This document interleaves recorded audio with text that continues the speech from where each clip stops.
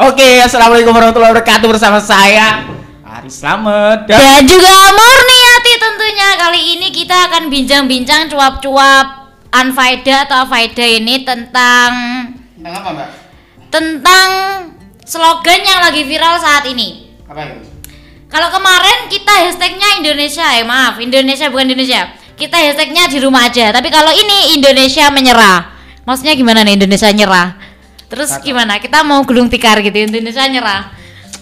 Kemarin tuh sempet ya Indonesia di-download atau apa itu, di-unfollow atau gimana nggak tahu. Sekarang ada lagi Mbak, ini Mbak. Indonesia menyerah. Indonesia menyerah. Kemarin di-download gimana sih maksudnya? Di-download. Indonesia. Lockdown. Oh, di lockdown ya, nggak tahu namanya. Di desa saya malah di-download itu gimana itu? Kalau di desa saya bukan di lockdown, tapi orang-orang gini, lauk daun. Laut daun. Jadi kita itu nggak boleh makan daging, nggak boleh makan tempe, karena itu kan bukan daun. Berarti harus vegetarian ya. Karena lauk daun. Iya. Ya. Dan sekarang yang lagi viral dan banyak diperbincangkan, bahkan kemarin sempat di-up oleh Najwa Shihab di IG-nya bahwa Indonesia menyerah. Kenapa sih Indonesia menyerah? Gimana nih Kak? Kira-kira tanggapannya Indonesia menyerah? Kalau dari sudut pandang maksudnya Indonesia menyerah gimana? Sudut pandang sendiri-sendiri aja deh. Namanya menyerah itu berarti kalah ya. Kalau kalah itu nggak menang berarti. Nggak menang. Berarti kita kalah dengan yang namanya corona. Iya itu. Kekalahannya ini loh gimana sih maksudnya terus?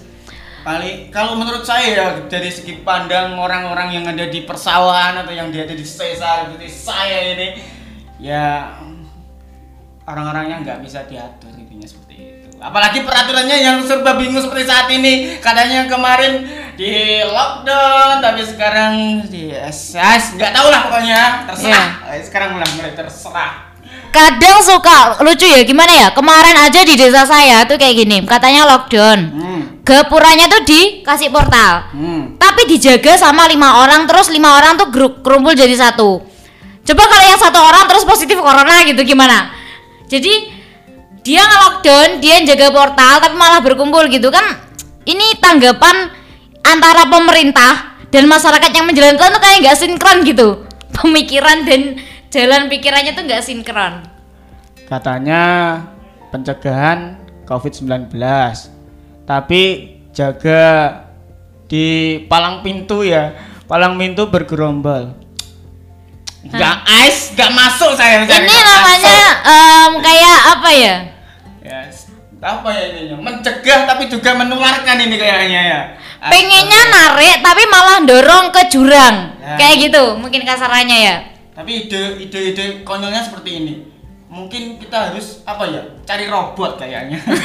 Nah, mungkin ini tantangan buat Indonesia. Kenapa? Karena kita masih di 4.0 itu pun hanya beberapa, maksudnya belum 100% Indonesia itu 4.0. Yang bahkan Jepang sudah 5.0, udah 5 loh. Bahkan kita masih 4 itu masih 4.0 aja belum penuh. Mungkin ini tantangan buat Indonesia juga aslinya. Tapi mungkin kita kurang tanggap dalam memahami situasi, kurang peka, ya kan? Karena kebanyakan karena kemarin kita kebanyakan ambiar, jadi kita kurang peka, apalagi kita ditinggalkan oleh Pak Didi Kempot. Nah, itu dia. Kita ditinggalkan oleh apa namanya? Apa? Bapak broken apa kemarin itu broken? Katanya sobat ambiar tapi lupa. Karena gini, itu bahasa Inggris, dengan saya itu bukan faksnya di bahasa Inggris, ya kan? Kayaknya gini, broken godfather ya. Broken good father. Ya itu. Pokoknya itulah. Bapak patah hati pokok intinya, ya kan? Pokoknya patah hati yo. Nah, maka dari itu kita itu kurang peka sama situasi mungkin. Di situasi yang kayak gini tuh kita kadang bingung mau ngapain sih. Kita mau nggak keluar rumah tapi kok banyak orang yang keluar rumah. Betul. Kita mau di rumah aja tapi kita ngapain coba di rumah aja. Betul. Gabut banget. Betul. Isinya cuma tiduran. Betul.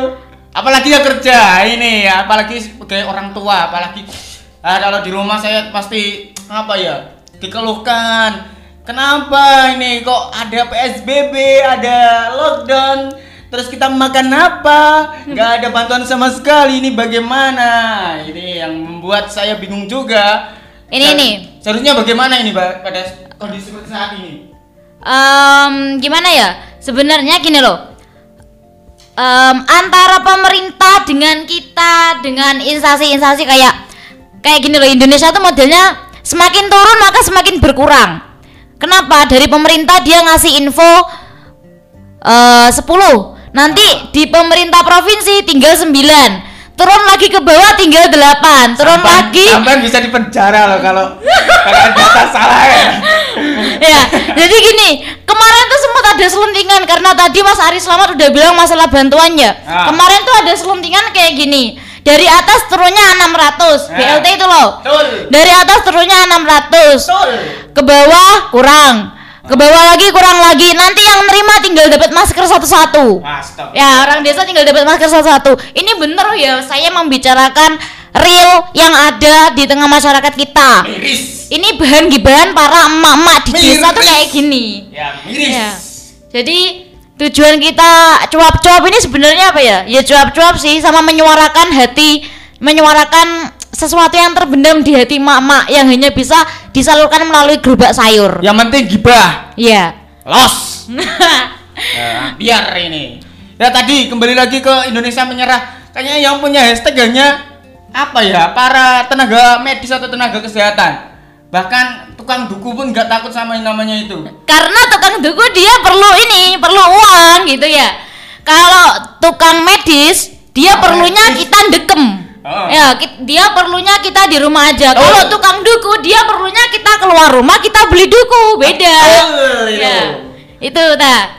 Tapi gini Mbak, tapi kalau kita nggak gitu, contoh saja ya, ini kan bukti realnya. Ketika saya baca komen-komen yang ada, apalagi tentang pemberitaan status corona, berapa yang positif ya, siapa yang ODP dan sebagainya, itu komentarnya nyeleneh. Contoh saja ada yang komentar seperti ini, semua harus di rumah saja, jangan kemana-mana, jangan ngeyel dan sebagainya. Tapi ada yang komen seperti ini, kalau di rumah makan apa? Terus ada yang komen lagi, lebih baik saya mati daripada kelaparan di rumah. Itu bagaimana Mbak? Saya bingung ini Mbak. Sebenarnya kayak gitu tuh ya, keluhan masyarakat tuh yang kayak gitu itu tadi ya. Banyak. Karena dia kadang ya, kita mau ajari lah ekonomi Indonesia tuh seperti apa. Kita kan negara berkembang. Betul. Banyak yang ekonomi menengah ke bawah. Mungkin kalau ada sih orang yang dia mau di lockdown sebulan pun dia nggak apa? Gupo. Bahasa Indonesia gupo apa Mas? Sastra Indonesia. Garo. Dia nggak bingung ya, karena apa? Dia punya simpenan, punya lumbung padi, maksudnya punya lumbung gitu ya. Dia punya simpenan kayak onta itu loh. Lah terus yang kayak kalau bayarannya tiap hari, kalau tiap hari terus dia nggak masuk kerja, mau makan apa ya? Emang bener sih. Sebenarnya kita nggak bisa menyalahkan pihak A, pihak B, nggak bisa, karena memang ini kesadaran masing-masing dan kebutuhan masing-masing. Ya, antara kesadaran dan kebutuhan. Gini saya punya ide lagi nih. Idenya konyol tapi nggak tahu kalau direalisasikan baik atau tidak. Menurut penelitian kan corona ini batas waktunya 14 hari ya, atau 2 minggu. Coba pemerintah bener-bener, pemerintah lagi nih nggak enak malah. Coba pemerintah membuat peraturan seperti ini. Warga atau masyarakat Indonesia semuanya harus ada di rumah, tapi dijamin dengan bahan kebutuhan kebutuhan pokok selama 2 minggu. 2 minggu. Jadi kan kalau siapa yang ODP, siapa yang menjadi positif kan tahu dalam kurun waktu selama 2 minggu itu. Tapi dengan jaminan ada kebutuhan, ada bantuan. Kebutuhan pokok itu, yang penting itu. Tapi sekarang kan yang dibingungkan kan gini. Katanya ada PSBB tapi ada yang kelaparan. Antara peraturan dan keadaan nyata atau kondisi situasi seperti saat itu, tapi kan juga enggak nyambung gitu kan. Masa kita disuruh 2 minggu kelaparan sampai akhirnya kita emang kita aman dari corona, tapi akhirnya kita juga terkena busung lapar ya kan. Kita enggak mati karena corona, tapi kita sakit karena atau mati karena busung lapar. Jadi kita sebenarnya kita melangkah ke kanan kita nyemplung, kita melangkah ke kiri juga nyemplung. Betul. Intinya kita kemana aja juga basah gitu ya. Masuk. Nah, sebenarnya kayak tadi usulnya atau idenya dari Mas Ari Slamet tuh emang bagus. Gini loh, seumpama tapi nggak bagusnya gini. Nggak bagusnya gini. Antara bagus atau tidak, bagus aja, nggak usah bagus juga. Bagus. Cuma ada faktor yang mendorong ide itu nggak akan terlaksana. Apa? Kenapa? Karena gini loh, kita tahu sendiri bantuan yang katanya berapa 600 atau berapa itu ya BLT yang digaung-gaungkan dari kemarin-kemarin belum turun-turun juga. Betul. Lah ini ada apa ya? Keterlambatan. Jadi sama kita di program tanggal 1 sampai tanggal 14 kita lockdown. Berarti sebelum tanggal itu sembako sudah harus dikirim. Tapi kalau kita menurut pemerintahan di Indonesia ya kalau tanggal 1 sampai tanggal 14 lockdown, sembakonya datangnya tanggal 15 kayak gitu. Berarti lockdown kelaparan dulu baru lockdown. Ya. Betul. Oke lah, bukan kelaparan dulu baru lockdown tapi gini, kita kelaparan dulu, nanti tanggal 15 kita baru buka. Baru jadi makan. kita puasa dari 14 hari, tanggal 15 kita buka puasa. Tapi pertanyaannya ada lagi, Mbak. Ketika sembako benar-benar ada ya? Sembako benar-benar ada dari pemerintah pusat. Alhamdulillah. Diturunin tapi di bawahnya ini enggak sampai. Ada yang tadi sampean bicarakan dapatnya hanya masker. Terus gimana? Apakah kita makan masker? Ini loh. Ini adalah kesadaran para elit politik. Para orang-orang atas. Kenapa? Ya gini loh, maksudnya barangnya emang kalau turunnya 10 ya diturunkan 10 aja gitu, nggak usah dipajak-pajak. Maksudnya bukan nggak usah dikurang-kurangin. Kayak ada saringannya aja. Kalau saringan sih saya wajar ya. Saringan itu kayak saringan santan tuh ya. Diperes ada 1 liter, hasil peresannya nggak sampai 1 liter, wajar karena dia disaring. Lah malah sembako disaring, ya kan? Ya mungkin buat kompensasi. Nah, ini dia. Mungkin ya apa ya antara kesadaran dan kebutuhan. Kesadaran para elit politik, kesadaran para warga sipil, dan juga kebutuhan para warga sebenarnya. Betul. Dan jangan komen saja. Apalagi orang-orang yang kaya yang punya mobil tapi masih minta-minta sembako, ini sangat gila ini ya. Apalagi punya yang kemarin itu yang paling saya pegel atau bahasa pokoknya enggak apa sekali. Ada orang backgroundnya mobil 2. Oh, backgroundnya mobil 2. Itu bukan mobil oplet ya, tapi mobil yang bagus gitu ya. Bagus pokoknya, enggak kereta pokok.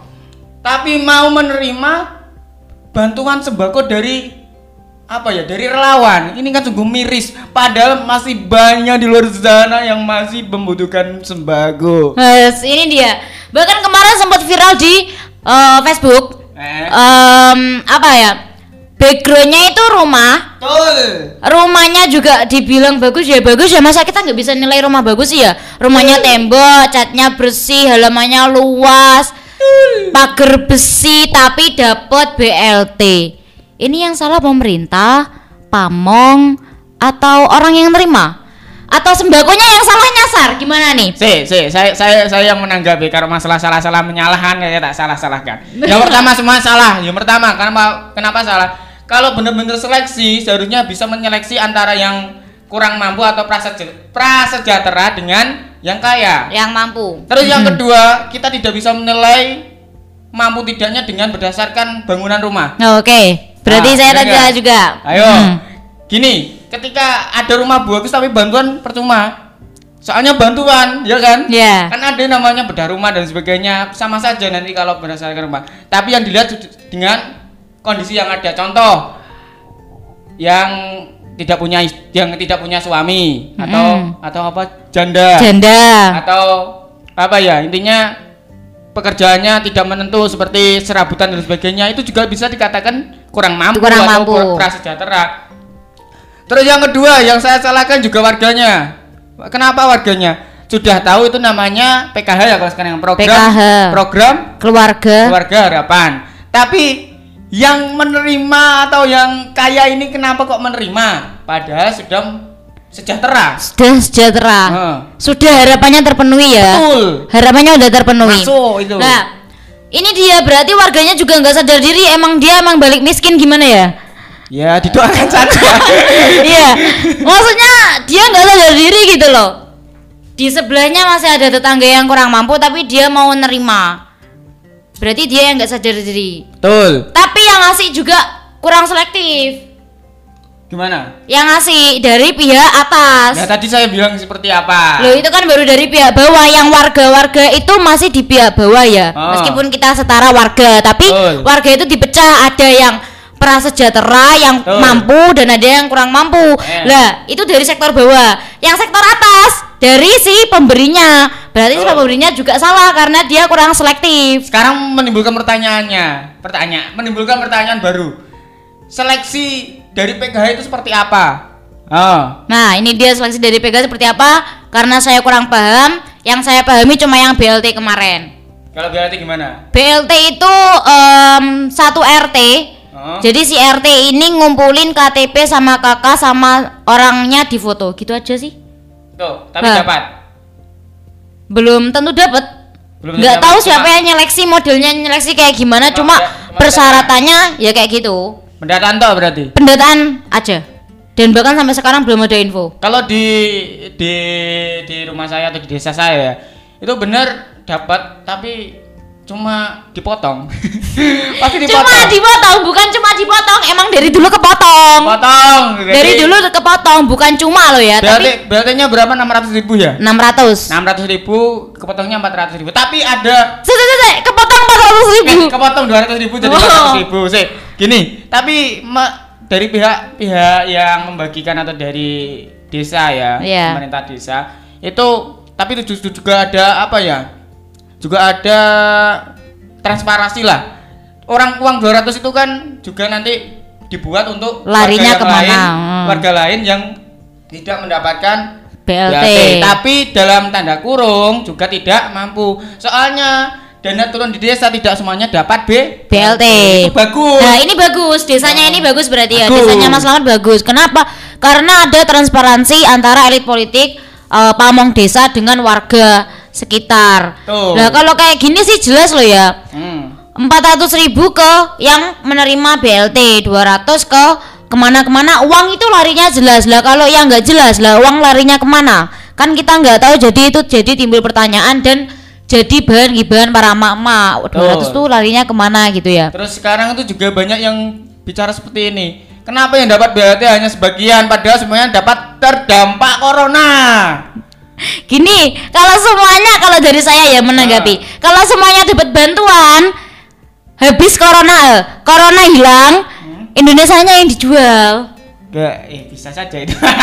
Gini loh, kalau semua dapat bantuan, coronanya berlalu, Indonesia pun juga berlalu. Goodbye Indonesia. Tapi gini Mbak, kalau di contoh ya, kalau di PSBB sekarang kan ada sistem PSBB, ada sistem tidak. Kalau di PSBB seperti Surabaya, terus kota-kota besar lainnya, mungkin kalau BLT semuanya cocok atau tidak? Ayo. Kembali lagi ke situasi. Namanya PSBB. Iya. Maksudnya kembali lagi ke si warganya. Warganya ini emang dia golongan mampu atau tidak mampu. Kalau mampu ya ngapain terus kita ngasih bantuan gitu. Nah ini berarti tinggal si pemberinya selektif apa enggak. Si pemberinya siapa kan nggak tahu sendiri ya. Si pemberinya selektif apa enggak, sebenarnya kayak gitu. Terus ada caption seperti ini Mbak, BLT hanya disalurkan kepada tetangga yang dekat dengan RT atau perangkat desa. Itu bagaimana menurut sampean? Gini, besok aja bangun rumah di depan rumah RT-nya gitu ya. Kalau enggak saudaranya enggak mungkin dapat. Terakhir Mbak, kesimpulannya untuk podcast apa ini enggak tahu Ghibahin untuk saat ini apa? Kesimpulannya adalah tadi kesadaran dan kebutuhan. Sebenarnya kesimpulannya cuma itu sih, kesadaran dari semua orang. Mereka yang sehat jangan merasa kalian aman dari corona. Betul. Apalagi mereka yang sakit, itu segera dipulihkan keadaan tubuhnya. Dan buat para kesadaran berarti buat para elit politik, buat para warga sipil, ya kesadaran lah. Yang elit politik harusnya seperti apa, yang warga sipil harusnya seperti apa, sadar dengan tupoksi masing-masing ya. Kalau kita main di organisasi atau di tempat kerja kan tupoksi gitu ya. Tupoksi masing-masing lah. Ya. Terus kebutuhan kita seperti apa ya kita penuhi, tapi dengan syarat memenuhi protokol kesehatan yang ada. Udah, insya Allah aman. Dan dilanjut tawakal, semoga kita nggak akan terkena corona, amin. Semoga corona cepat berlalu. Kayak gitu aja sih kesimpulannya. Berlalu seperti dia, wah. Iya, kesimpulan dari saya ini juga. Yang pertama tadi temanya kan soal apa kemarin tadi? Hashtag apa? Hashtagnya Indonesia menyerah. Indonesia menyerah. Kalau menurut saya jangan menyerah, tetap berjuang lah. Tentunya untuk Indonesia menang katanya ya. Indonesia menang bukan menyerah. Atau menyerang ya. Indonesia menyerang, seharusnya ada keterkaitan atau bantuan dari semua lini, baik masyarakat, tenaga kesehatan, terus pemerintah dan sebagainya, harus sama-sama berjuang. Tenaga medis tidak intinya menyerah karena masyarakatnya seperti itu dan tidak sinkron dengan peraturan yang ada. Lebih baiknya antara pemerintah, warga harus bergotong royong untuk menaati peraturan, tapi peraturannya yang bisa dipatuhi juga, yang mudah dipahami. Betul. Peraturannya yang sinkron sama kondisi juga, maksudnya kayak gitu ya. Betul ya, itu yang terakhir. Kalau dapat bantuan ya disyukuri, kalau nggak dapat bantuan berarti Anda mampu. Tetap pada koridor kesehatan, jangan kemana-mana. Walaupun sekarang ada pelonggaran iya, kalau dibilang pelonggaran PSBB, tapi tetap sadar diri kalian masing-masing. Betul. Karena yang butuh juga kita semua. Kalau kita sehat, satu orang sehat, insya Allah semua sehat gitu loh mikirnya. Nah itu. Coba mindset berpikirnya diubah. Betul. Kalau saya hari ini nggak keluar rumah, saya akan menyehatkan saya sendiri dan keluarga saya. Coba mindsetnya diubah seperti itu. Ya bukan mindset seperti ini. Kalau saya hari ini sehat, insya Allah saya sehat, nggak akan terkena corona. Belum menjamin kayak gitu. Itu menistakan Tuhan itu namanya, menistakan itu namanya. Mungkin itu dari kita. Saya Aris Slamet dan saya Murniati. Sekian, wassalamualaikum warahmatullahi wabarakatuh. Salam ambiar. Sobat ambiar ini ya. Wis di biro. Di mana? Abang